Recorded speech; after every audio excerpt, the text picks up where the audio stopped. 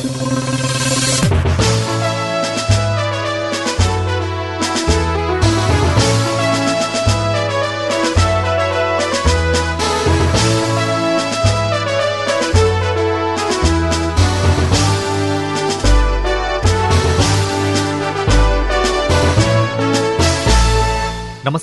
Hello सांसदमा तपाईलाई हार्दिक स्वागत छ। म राजन रुचाल।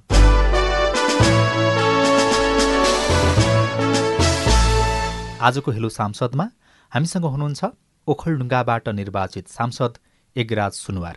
मानिजी, यहाँलाई स्वागत छ। धन्यवाद। सन्चै हुनुहुन्छ? सन्चै छु। जनताको हाल खबरसँग चाहिँ कति परिचित हुनुहुन्छ, कति नजिक हुनुहुन्छ? म आफ्नो जिल्लावासीसँग नियमित सम्पर्कमा रहिरहने सांसद मध्ये पर्छु जस्तो लाग्छ। मौसम चिसो छ तर राजनीति तातेको छ। अझै स्थानीय तहको चुनाव घोषणा भइसके पछाडि त तपाईँहरूलाई पनि तातो लाग्यो होला स्वाभाविक रूपमा, किनकि अब जनताको बिचमा जानुपर्छ, गाउँ जानुपर्छ, भोट माग्न जानुपर्छ भन्ने चिन्ता चासो पनि भइराखेको होला, होइन? त्यो चाहिँ निर्वाचनमुखी राजनीतिक दल र राजनीतिक कार्यकर्तालाई मात्रै हुन्छ। म चाहिँ हप्तामा एकपटक आफ्नो जिल्लावासीहरूसँग प्रत्यक्ष भेटघाट गर्ने, गइरहने र चाहिँ अधिकतम जिल्ला निर्वाचन क्षेत्र जाने सांसदमध्ये पर्छु जस्तो मलाई लाग्छ। तपाईँहरूको मूल्याङ्कन आफ्नो ठाउँमा होला। जनताको सुख दुःखमा वा चाहिँ अप्ठ्याराहरूमा सँगसँगै रहन्छु र काठमाडौँ हुँदा होस् वा जिल्लामा जाँदा होस्। यस कोणबाट हेर्दाखेरि चुनावको मिति तोकिएपछि क्रियाशील हुने बानी ममा छैन। मेरो नियमित प्रक्रिया हो। तपाईँले 2टा कार्यकाल लगभग बिताइसक्नुभयो सांसदको रूपमा, होइन?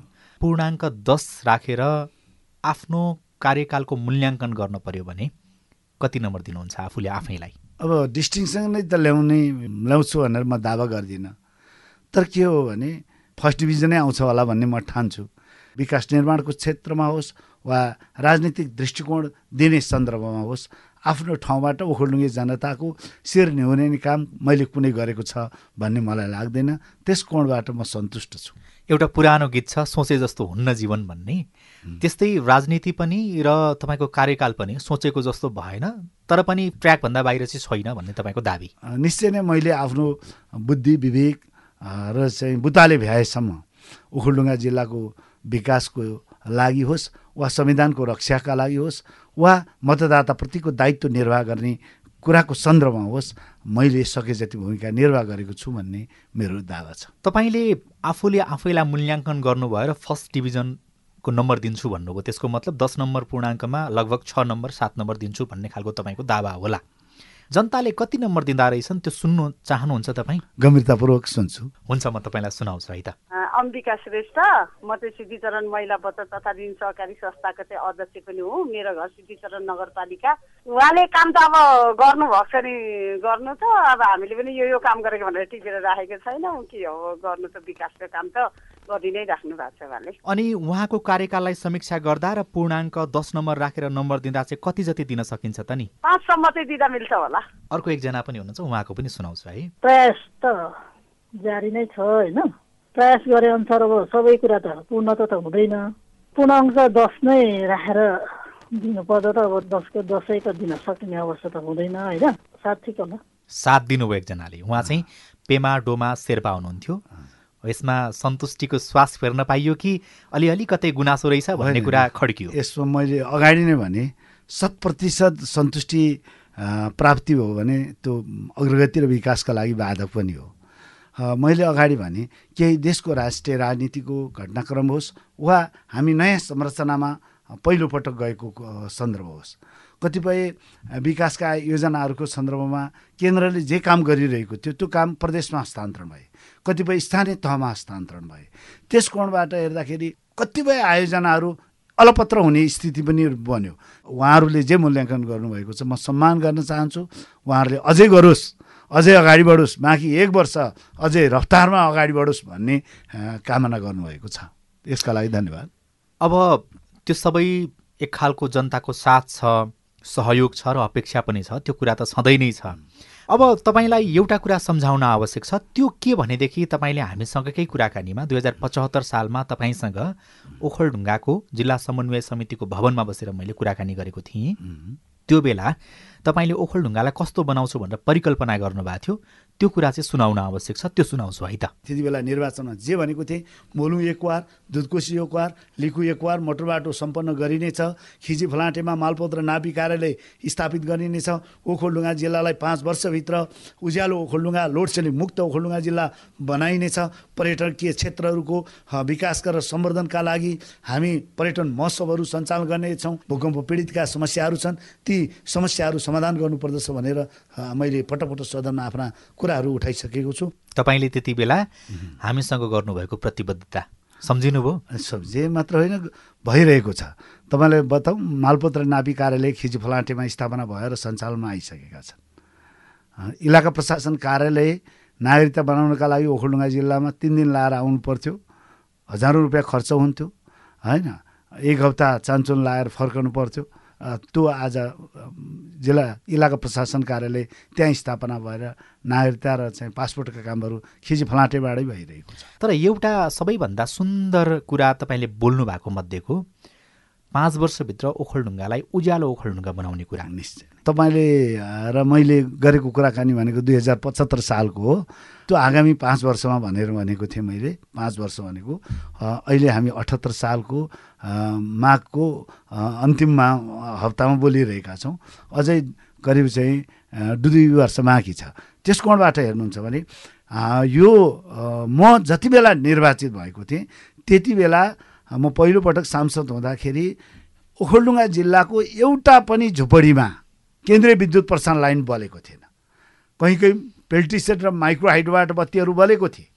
तर यसबिचमा तपाईँलाई म बताउँ सुखद कुरा, यही अभियान अन्तर्गत करिब ओखलढुङ्गा जिल्लाको 65% भूभागमा केन्द्रीय विद्युत प्रसारण लाइन पुगेको अवस्था छ। अब म ओखलढुङ्गाकै भएको कारणले तपाईँलाई प्रश्न गर्न बढी सान्दर्भिक होला। मेरो घर चाहिँ ओखलढुङ्गाको सुनकोशी गाउँपालिका वडा नम्बर 3 सिस्नेरी हो। तपाईँसँग बसेर गफ गर्दै गर्दाखेरि आनन्द महसुस गरिराखेको छु, तर पीडाबोध पनि भइराखेको छ। किनभने मेरो घरमा अहिलेसम्म बिजुली बलेको छैन, केन्द्रीय प्रसारण लाइनको बिजुली छैन। हामी सोलर प्यानलबाट चाहिँ बत्ती बाल्छौँ र त्यसरी बाँचिराखेका छौँ। तपाईँ के जवाफ दिनुहुन्छ? राजनजी, तपाईँको घर सिस्नेरी हो, म राम्रो थाहा छ, र सिस्नेरी त्यो 35% मध्ये परेको छ। र तपाईँलाई बताउँ, खास गरी सुनकोशी गाउँपालिकाको कटुन्जे हुँदै सबभन्दा पहिला मूलखर्गमा विद्युतीकरण गर्ने भन्ने योजना अन्तर्गत त्यहाँ पुगेको छ। र मूलखर्गमा पुगिसकेपछि स्वाभाविक रूपमा चाहिँ यता सिस्नेरी बल्खु क्षेत्र पनि लैजाने एउटा विकल्प हामीले त्यस रूपमा अगाडि राखेका छौँ भने अर्को अहिले हर्कपुरसम्म मलाई लाग्छ कि यो 6 महिनाभित्रमा बत्ती बल्छ टोक्सेल हर्कपुरमा। त्यहाँबाट पनि हामी सिस्नेरीतर्फ तार्नेका लागि कुराकानी विद्युत प्राधिकरणसँग भइसकेको छ। अर्को तेस्रो अल्टरनेटको रूपमा बल्खु र सिस्नेरीको हकमा यो खास गरिकन खुर्कोट घुर्मी खण्डबाट त्यहाँ केन्द्रीय विद्युत प्रसारण लाइनको चाहिँ त्यहाँ विद्युतीकरण भइसकेपछि त्यसलाई चाहिँ त्यो सोझै यता खाङसँगबाट होस् वा चाहिँ बल्खुबाट होस् त्यहाँबाट चाहिँ तार्ने गरी योजना बनाउन सकिन्छ भनेर हामी प्रयत्न गरिरहेका छौँ। विद्युतीकरणको सन्दर्भमा चाहिँ अबको झन्डै 1.5 वर्षको अवधि बाँकी छ होइन तपाईँको? त्यो अवधिभित्रमा भइसक्छ ओखलढुङ्गा जिल्ला पूर्ण रूपमा उज्यालो? मलाई के लाग्छ भने विद्युत प्राधिकरणसँग हिजो अस्ति मात्रै 1 हप्ता अगाडि मात्रै मेरो कुराकानी भइसकेको छ र यो 1 वर्षभित्रमा पुरै ओखलढुङ्गालाई चाहिँ उज्यालो बनाउने गरी केन्द्रीय विद्युत प्रसारण लाइन पुर्याउने गरी ठेक्का निकाल्ने खालको कुराकानी भएको छ। तर यो केही अब कानुनी केही चाहिँ व्यावहारिक कारणहरूले गर्दाखेरि हामी सबै डाटाहरू सङ्कलन गर्दैछौँ भनेर उहाँहरूले बताउनु भएको छ। तर मलाई विश्वास छ कि केन्द्रीय विद्युत प्रसारण लाइन जुन गतिमा अगाडि बढिरहेको छ, छिटोभन्दा छिटो पहिलो लटमै ओखलढुङ्गा जिल्लालाई लोड सेडिङ मुक्त ओखलढुङ्गा जिल्ला बनाउनका लागि आवश्यक मात्रामा बजेट विनियोजन होस् भनेर ऊर्जा मन्त्रालयसँग र चाहिँ विद्युत प्राधिकरणसँग कुराकानी भइरहेको कुरा म जानकारी गराउन चाहन्छु। यस कोणबाट सफलता प्राप्त होला भन्ने मेरो विश्वास छ। उज्यालो ओखलढुङ्गाको अभियान सुरु गर्दै गर्दाखेरि उज्यालो अनुहार बनाउनु भएको थियो। भोलि 1.5 वर्ष पछाडि फेरि चुनाव हुन्छ, त्यति बेला जनताको माझमा पक्कै जानु होला। राजनीति अझै बाँकी छ, उमेर भर्खरकै छ। त्यसकारणले त्यति बेला उज्यालो ओखलढुङ्गा बनाउन नसकेकोमा अँध्यारो अनुहार बनाउनु नपरोस्, हामी तपाईँलाई शुभकामना दिन्छौँ। अत्यन्तै तपाईँले गम्भीरतापूर्वक यो कुरा जसरी शुभकामना व्यक्त गरिरहनु भएको छ, म पनि गम्भीरतापूर्वक लगातार लागिरहेको छु केन्द्रीय विद्युत प्रसारण लाइन पुर्याउनका लागि। मेरो आफ्नो बुद्धि विवेक र बुद्धा पुरै रूपमा खर्च गर्नेछु। अब मलुङ एकवारको कुरा, दुधकोशी एकवारको कुरा, जुन सडकको कुरा थियो त्यो त्यस विषयमा जाउँ। त्यो चाहिँ कति भयो, के भयो? यहाँलाई थाहा नै छ, मोलुङ एकवार मोटर बाटो निर्माण चाहिँ अन्तिम रूपमा पुगेको छ। मलाई लाग्छ मुस्किलले 2.5 देखि 3 किलोमिटर मात्रै बाँकी छ। त्यसका लागि बजेट विनियोजन भइसकेको छ। त्यति मात्र होइन, त्यो मोलुङ एकवार मोटर बाटो चाहिँ ओखलढुङ्गा जिल्लाको बीच भाग भएर अगाडि बढेको र पूर्व पश्चिम उत्तर दक्षिण सबै जिल्लावासीहरू मात्रै नभएर सोलुलाई समेत योगदान दिन सक्ने सडक भएको कारणले त्यसलाई मैले एकजना सांसदले एउटा सडक रणनीतिक सडकको रूपमा चाहिँ रोज्न पाउने एउटा प्रावधान अनुरूप, त्यो सुविधा अनुरूप मैले मोलुङ एकवार मोटर बाटो रोजेँ र त्यस अन्तर्गत अहिले तपाईँलाई बताउँ त्यो सोरे भन्ने ठाउँसम्म पुगिसकेको छ। अब छिट्टै नै मैले सडक डिभिजन कार्यालय र सडक विभागलाई भनिसकेको छु, त्यो सडक रणनीतिक सडकको रूपमा जुन हाम्रो छनौट भएको छ त्यसको ठेक्का छिटो निकाल्नका लागि मैले लेखेर पनि दिइसकेको छु र चाहिँ कुराकानी पनि भइरहेको छ। त्यसको केही वातावरणीय मूल्याङ्कन लगायतका विषयहरू हाम्रो चाहिँ ठेक्का सिस्टममा त्यो प्रावधान रहेको कारणले त्यो प्रावधान पुरा गरेर छिट्टै हामी निकाल्छौँ भनेर भन्नुभएको छ। त्यो बाटोसँग जोडिएर प्रश्न पनि छ। हजुर, त्यो प्रश्न पहिला सुनौँ, त्यस पछाडि थप अगाडि बढौँला। नमस्ते, म नवराज खड्का। माननीय एघार सुनारलाई पनि नमस्ते। म ओखलढुङ्गाबाट चुनावमा बोलेका र उहाँले प्रतिबद्धता गरेको यो मलुङ एकवारको बाटो चाहिँ अहिलेसम्म पुरा हुन सकेन, यो अलपत्र परेको छ। यो सरकारको नीति अनुसार आउने पैसा भन्दा बाहेक माननीयज्यूले थप रकम ल्याएर यसलाई पुरा गर्ने योजना चाहिँ गर्नुभएको छैन। उहाँको कुराहरू गफमा मात्रै सीमित भएको हो कि भन्ने मलाई लाग्छ। र अर्को भनेको यो बिजुली, उहाँले चाहिँ ओखलढुङ्गा जिल्लालाई उज्यालो ओखलढुङ्गा बनाउने उहाँले अभियान चलाउँछु भन्नुभएको थियो। छिटो ओखलढुङ्गामा सबै गाउँपालिकाको सबै घरधुरीमा बत्ती बाल्ने कुरामा उहाँको भूमिका कमजोर भएको हामीले ओखलढुङ्गेली जनताले महसुस गरेका छौँ। उहाँका कुराहरू त्यसमा देखिएन, पहल कदमी कमजोर भयो भन्ने लाग्छ। बिजुलीको कुरा त तपाईँले भनिसक्नुभयो। अब त्यही मलुङ एकवारको कुरामा चाहिँ तपाईँको पहल जति हुनुपर्थ्यो त्यति पुगेन भन्ने उहाँको गुनासो, चासो। यो सडक निर्माणको सन्दर्भमा एउटा कुरा चाहिँ उहाँले उठाएको कुरा सच्चाइ के हो भने प्रारम्भमा सुरुमा यी यस्ता खालका सडकहरू दुधकोशी एकवार, लिखु एकवार र चाहिँ मोलुङ एकवार लगायतका सडकहरूलाई चाहिँ प्रदेश सरकारतर्फ अगाडि बढाउने कि भन्ने केन्द्र र प्रदेश सरकारको बिचमा छलफल भएको कारणले केही समय अलिकति ढिला भएको। तर त्यसबिचमा म आफै लागेर यो मोलुङ एकवार, दुधकोशी एकवार र लिखु एकवार सडक चाहिँ केन्द्रीय आयोजना अन्तर्गत सञ्चालन भइरहेको र यो कम्तीमा एकपटक ट्र्याक ओपन पूर्ण रूपमा गरिसकेपछि हस्तान्तरण गर्दा उपयुक्त हुन्छ भनेर फेरि पछिबाट प्रदेश सरकारले त्यसलाई बजेट नछुटाइसकेपछि केन्द्र सरकारमा आएर छुटाउन थालिएको। अनि तपाईँले दुधकोशी एकवारको कुरा पनि जोड्दै हुनुहुन्थ्यो, त्यसमा चाहिँ के भइराखेको छ भनेर पनि जनताको प्रश्न छ। र अर्को एउटा प्रश्न चाहिँ तपाईँलाई यो सामाजिक सञ्जालमा प्राप्त भएको प्रश्न हो। कुन्ता देवीको मोटरेबल पुल भनेर भन्नुभएको छ, के हो कसो हो त्यसको प्रश्न पनि उठाइदिनु होला भनेर भन्नुभएको छ। अनि त्यस पछाडि कतिपय विषयहरू अनुगमन हुन्छन् विकास निर्माणको सन्दर्भमा, होइन, काम भयो कि भएन भन्ने हिसाबले। ती अनुगमन भएका विषयहरू चाहिँ भत्ता पचाउने हिसाबका मात्रै हुन्छन्, प्रतिवेदनहरू सार्वजनिक भएको छैन, कमजोरी सुधार्नको लागि हो अथवा अनियमितता गर्नेलाई कारबाही चाहिँ किन नभएको हो भनेर सामाजिक सञ्जालमा आएको प्रश्न हो यो।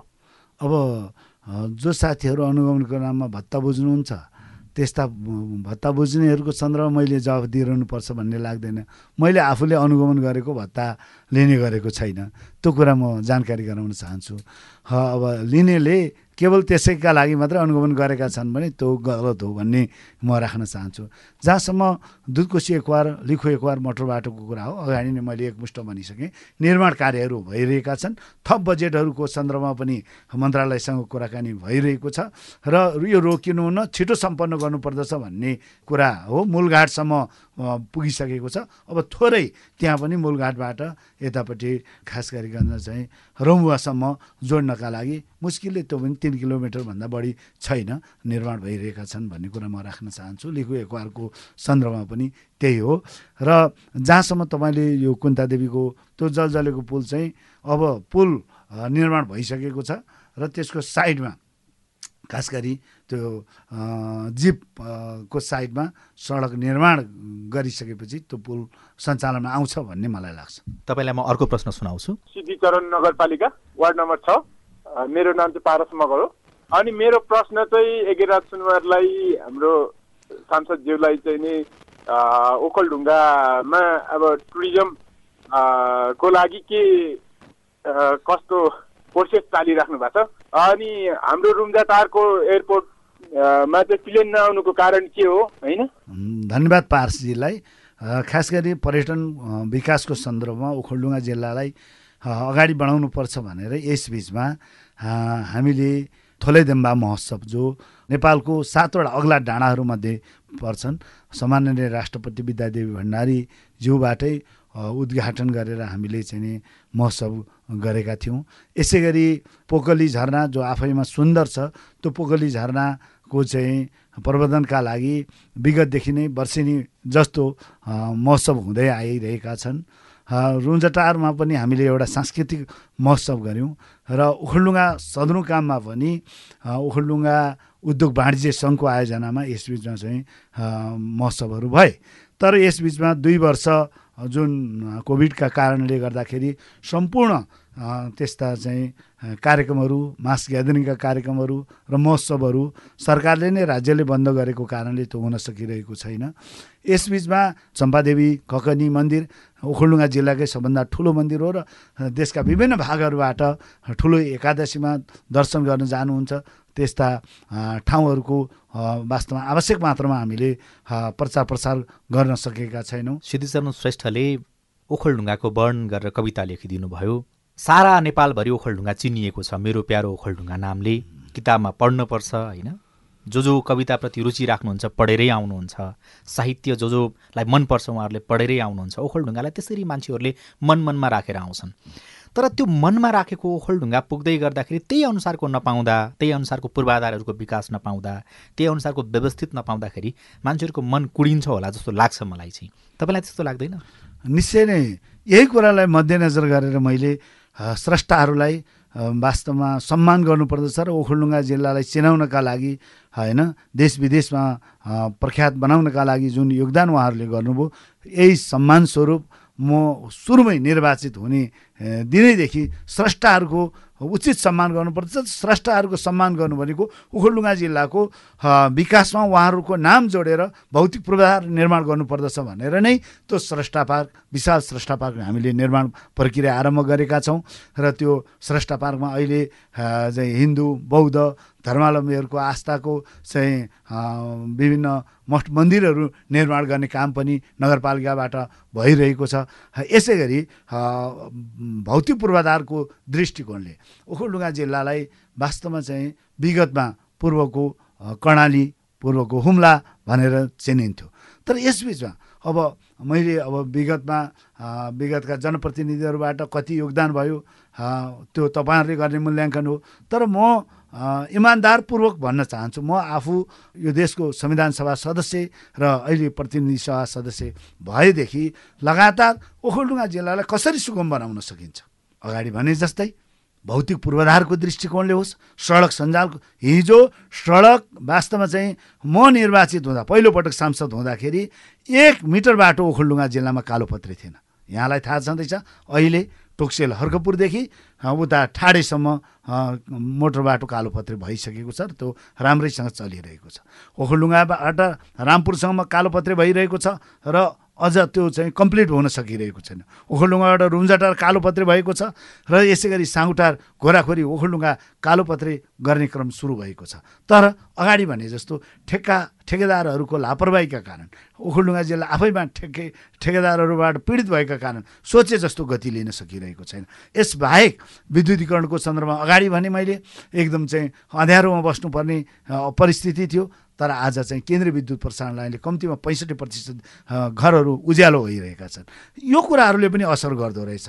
नेटवर्कको सन्दर्भमा म हिजो ओखलढुङ्गा जिल्लामा म आफै जति बेला सकिने राजनीति कार्यकर्ताको हिसाबले ओखलढुङ्गा प्रवेश गर्ने विद्यार्थी राजनीतिबाट एनटिसी फोन कहीँ पनि टिप्दैन थियो, सिडिएमए फोन टिप्थ्यो। त्यसमा नि ओखलढुङ्गा सदरमुकाम तपाईँलाई थाहा छ, होलाक डाँडामा एनसेल टिप्ने, ओल्लो गणेशटोलमा चाहिँ एनटिसी टिप्ने, पल्लो रामबजारमा चाहिँ नि सिडिएमए टिप्थ्यो। आज ओखलढुङ्गा जिल्लामा यही वर्ष मात्रै यही फागुनसम्म मात्रै यो आर्थिक वर्षमा चाहिँ नि 15 ठाउँहरूभन्दा बढ्ता ठाउँहरूमा टावरहरू निर्माण भइरहेको जति भएको छ त्यो राम्रै भएको छ। यद्यपि अझै म तपाईँलाई जानकारी गराउँ, बारम्बार म जोडिराखेको छु यो आजको छलफलमा, मेरो घर ओखलढुङ्गा भएका कारणले पनि हो। मेरो घरमा अझै पनि घरभित्र नेटवर्क राम्रोसँग आउँदैन, त्यो पनि तपाईँलाई अवगत गराएँ।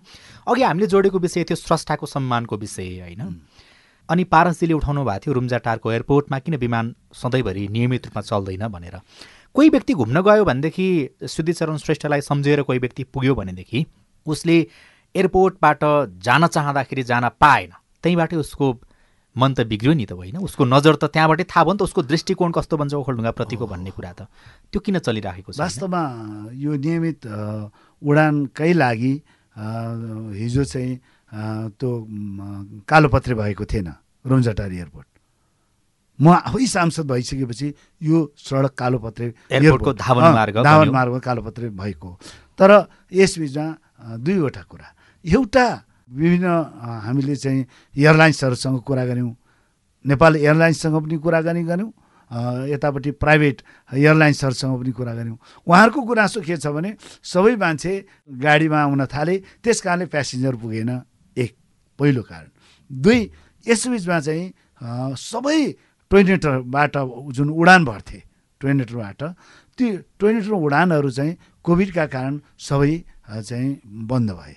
अहिले तपाईँ देख्नुहुन्छ काठमाडौँ विराटनगर होइन, काठमाडौँ पोखरा ठुल्ठुला विमानहरू सञ्चालनमा भइरहेका छन्। त्यो टोइनेटरले दिने सुविधाको सन्दर्भमा चाहिँ केही समस्याहरू एयरलाइन्सहरूले देखाइरहेका छन्। तर पनि हामीले त्यहाँको नगरपालिकासँग, खास गरी सिद्धिचरण नगरपालिकासँग कुराकानी गऱ्यौँ। यदि प्यासेन्जर पुगेन भने केही रकम चाहिँ नगरपालिकाले, जस्तो विभिन्न ठाउँहरूमा भइरहेका छन्, स्थानीय तहहरूले त्यो नपुगेको प्यासेन्जरहरूको चाहिँ भाडा चाहिँ नगरपालिकाले बेयर गर्ने कि होइन, त्यो खालको रकम विनियोजन गरेर सञ्चालन गर्ने कि भन्ने कोणबाट पनि छलफल भइरहेको छ। एयरपोर्टको सन्दर्भमा नि जस्तो ओखलढुङ्गा जिल्लामा केही दुर्घटना भयो, गाडीहरू दुर्घटनामा पर्छ कहिले कहिले होइन, मान्छेहरू बिरामी पर्छन्, अपरझट काठमाडौँ ल्याउनु पर्ने हुन्छ उपचारको लागि, किनकि त्यहाँ राम्रो खालको स्वास्थ्य संस्था छैन अझै पनि।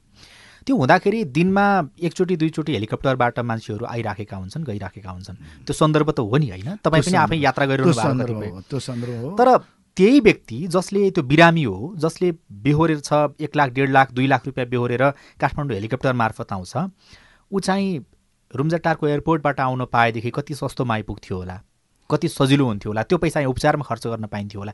त्यहाँसम्म हामीले किन फराकिलो तरिकाले सोच्न नसक्छौँ? हामीले यही बिचमा म तपाईँलाई बताउँ, म यो 74 सालमा निर्वाचित भएपछि नै केही समय हामीले नेपाल एयरलाइन्सको फ्लाइट सञ्चालनमा पनि ल्यायौँ, यही प्रावधानहरू। तर उहाँहरूले भन्नुभयो हामीले हप्तामा 2 पटक राखिदिनुहोस् भनेका थियौँ, तर उहाँहरूले एकपटकको पनि प्यासेन्जर राम्रोसँग पुगिरहेको छैन, त्यस कारणले हप्ताको 1 पटक फ्लाइट राखौँ भनेर हामीले सुरुवात पनि गऱ्यौँ। तर सुरुवात गरेको केही समयपछि नै यो कोभिड को चाहिँ समस्या, कोरोनाको समस्या गरेपछि देशैभरिका सबै फ्लाइटहरू बन्द भए होइन। अहिले पनि हामी कोभिडको बिचमा छौँ। फागुन 1 गतेबाट चाहिँ सबै अब प्रतिबन्धहरू हटाउने भन्ने कुरा सरकारले घोषणा गरेको छ। अब यस बिचमा फेरि हामी सबैको सामूहिक प्रयत्न हुनेछ र म आफू पनि व्यक्तिगत रूपमा त्यो नेतृत्व गर्नेछु, म त्यसका लागि पहल गर्नेछु। अन्तिम प्रश्न छ, म तपाईँलाई सुनाउँछु है त। सुनकोशी गाउँपालिकाको चाहिँ धेरै सबै 10वटा वडामा चाहिँ खानेपानीको चाहिँ अहिले यो जुन 72 को भूकम्पले गर्दाखेरि धेरै ठाउँमा मुहानहरू सुकेको हुनाले गर्दाखेरि चाहिँ खानेपानीको समस्या, विकराल समस्याहरू उत्पन्न भइराखेको छ होइन। त्यसमा चाहिँ हाम्रो माननीय ज्यूले चाहिँ अहिलेसम्म केही गर्नु भएको जस्तो लागेन मलाई चाहिँ। अनि यस विषयमा उहाँको भनाइ के छ भन्ने कुरो चाहिँ हामीले यही प्रश्न सोध्न चाहन्छु है उहाँलाई चाहिँ। म भोला थापा हुनुहुन्थ्यो, उहाँले सुनकोसीको मात्रै कुरा गर्नुभयो, तर यो ओखलढुङ्गा भरिकै समस्या हो, किनकि सुक्खा क्षेत्र जस्तो छ ओखलढुङ्गा होइन, धेरै ठाउँमा रसिलो खालको जमिन छैन। त्यस विषयमा चाहिँ के भन्नुहुन्छ? ओखलढुङ्गा जिल्लामा खानेपानीको समस्या जुन रूपमा थिए त्यो खानेपानीका समस्याहरू समाधानको सन्दर्भमा यहाँ केन्द्रबाट कतिपय ठाउँहरूमा ठुल्ठुलो परियोजनाहरू लिफ्टिङ गरेर चाहिँ पानीको नजिकमा मुहान नभएका ठाउँहरूमा लिफ्टिङबाट तानेर चाहिँ खानेपानी सुविधा पुर्याउनुपर्छ भनेर ती परियोजनाहरू पनि अध्ययनको क्रममा छन्। र मलाई लाग्छ सिस्नेरीमा पनि यो सङ्घको आयोजना अन्तर्गत विभिन्न ठाउँमा अध्ययन गर्ने टोली गइसकेको सन्दर्भ हो। र यसै गरी अन्य ठाउँहरूबाट जहाँ सम्भावित मुहानहरू छन् ती मुहानहरूबाट पानी ल्याएर स्वच्छ पानी खान पाउने नागरिकको नैसर्गिक अधिकारको कुरा हो, मौलिक हकको कुरा हो। त्यस कुराको सन्दर्भमा हामी लागिरहेका छौँ र यसमा धेरै ठाउँहरूमा समस्या समाधान पनि भएका छन्। चाहे निसङ्ख्यको कुरा गर्नुहोस्, चाहे रामपुरको कुरा गर्नुहोस्, चाहे खानीबन्ज्याङमा अब केही समयपछि सुलभ तरिकाले सहज तरिकाले त्यहाँ चाहिँ यी मैले भनेका ठाउँहरू भनेको खानेपानीको दृष्टिकोणले चरम समस्या भएका ठाउँहरू हुन्। मानेभन्ज्याङको पनि चाहिँ समस्या थियो, त्यसमा पनि केन्द्रीय आयोजनाबाट नै चाहिँ त्यहाँको चाहिँ खानेपानी समस्या समाधानका लागि पहल भइरहेका छन्। यसै गरी सुनकोसीका समस्याहरू, चम्पादेवीका सबै ठाउँका समस्याहरूलाई चाहिँ समाधान गर्नका लागि आवश्यक अध्ययनहरू पनि भइरहेका छन्। कतिपय ठाउँमा परियोजनाहरू सञ्चालन पनि भइरहेका छन्, ती निर्माणको अन्तिम चरणमा छन्। सबै कुराहरू त हामीले छोयौँ, कृषिको कुरा बाँकी छ। हामीले अलिकति हेऱ्यौँ भनेदेखि इलाम के को लागि चिनिने? चियाको लागि स्वाभाविक रूपमा, अकबरे खुर्सानीको लागि, अदुवाको लागि, ताप्लेजुङ के को लागि? अलैँचीको लागि, झापा के को लागि? धानको लागि। हामी यसरी भनौँला होइन। ओखलढुङ्गा के को लागि चिनिन्छ? यसबिचमा हामीले यही कुरालाई मध्यनजर गर्दै म आफै लागेर ओखलढुङ्गा जिल्लालाई केही न केहीबाट चिनाउँ भनेर बुङको आलु जो लेकतिर फल्छ त्यो आलु जोनको रूपमा पनि हामीले चाहिँ ओखलढुङ्गा जिल्लालाई सूचीकृत गर्यौँ। तपाईँसँग तथ्याङ्क छ ओखलढुङ्गा जिल्लाबाट व्यावसायिक हिसाबले आलु उत्पादन कति हुन्छ? तपाईँको कार्यकाल पछाडि कति बढ्यो? तपाईँको प्रयास पछाडि कुन अवस्थामा पुग्यो र अहिले चाहिँ कस्तो स्थिति छ भनेर भन्न सक्नुहुन्छ तपाईँ अहिले? पहिलो कुरा त तथ्याङ्कको कुरा गर्ने हो भने खिजिडेम्बाको चाहिँ 6, 7, 8 र 9लाई हामीले चाहिँ त्यो आलु जोनभित्र राख्यौँ।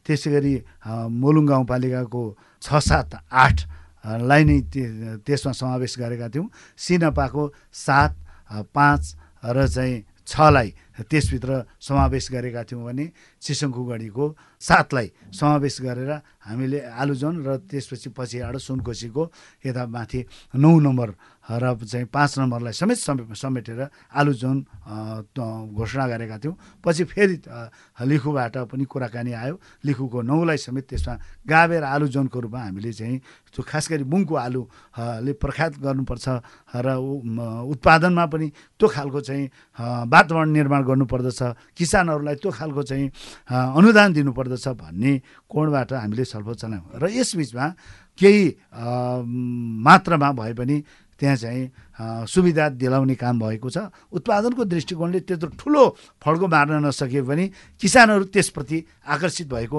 मैले पाएको छु। ती त नमान्नु होला, यदि पार्टीले पत्यायो भने जनताले पत्याउँछन् होइन? त्यो त अब मैले अगाडि भने व्यक्तिद्वारा योगदान, समुदायद्वारा व्यक्तिको मूल्याङ्कन हुन्छ होइन। अब म आफै मलाई लाग्छ कि अहिलेसम्म मैले जे काम गरिरहेको छु निष्ठापूर्ण ढङ्गले काम गरिरहेको छु, इमान्दारपूर्ण ढङ्गले काम गरिरहेको छु।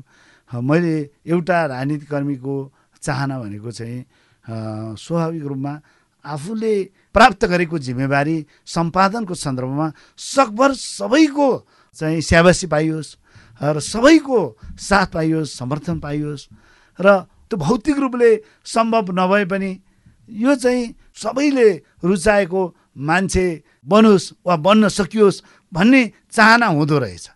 त्यस कोणबाट हेर्दाखेरि मलाई त्यस्तो गम्भीर आपत्ति मैले प्रकट गर्ने खालका कुनै दुष्कर्महरू अहिलेसम्म गरेको छैन र मैले जति ओखलढुङ्गा जनतासँग वा मतदाता समक्ष प्रतिबद्धता व्यक्त गरेको छु, बोलेको छु, त्यो कुरा पुरा गर्ने सन्दर्भमा निष्ठापूर्ण भन्छ इमान्दारपूर्ण प्रयत्न गरिरहेको छु। कति सफलता प्राप्त हुन्छ त्यो आगामी दिनले बताउँछ।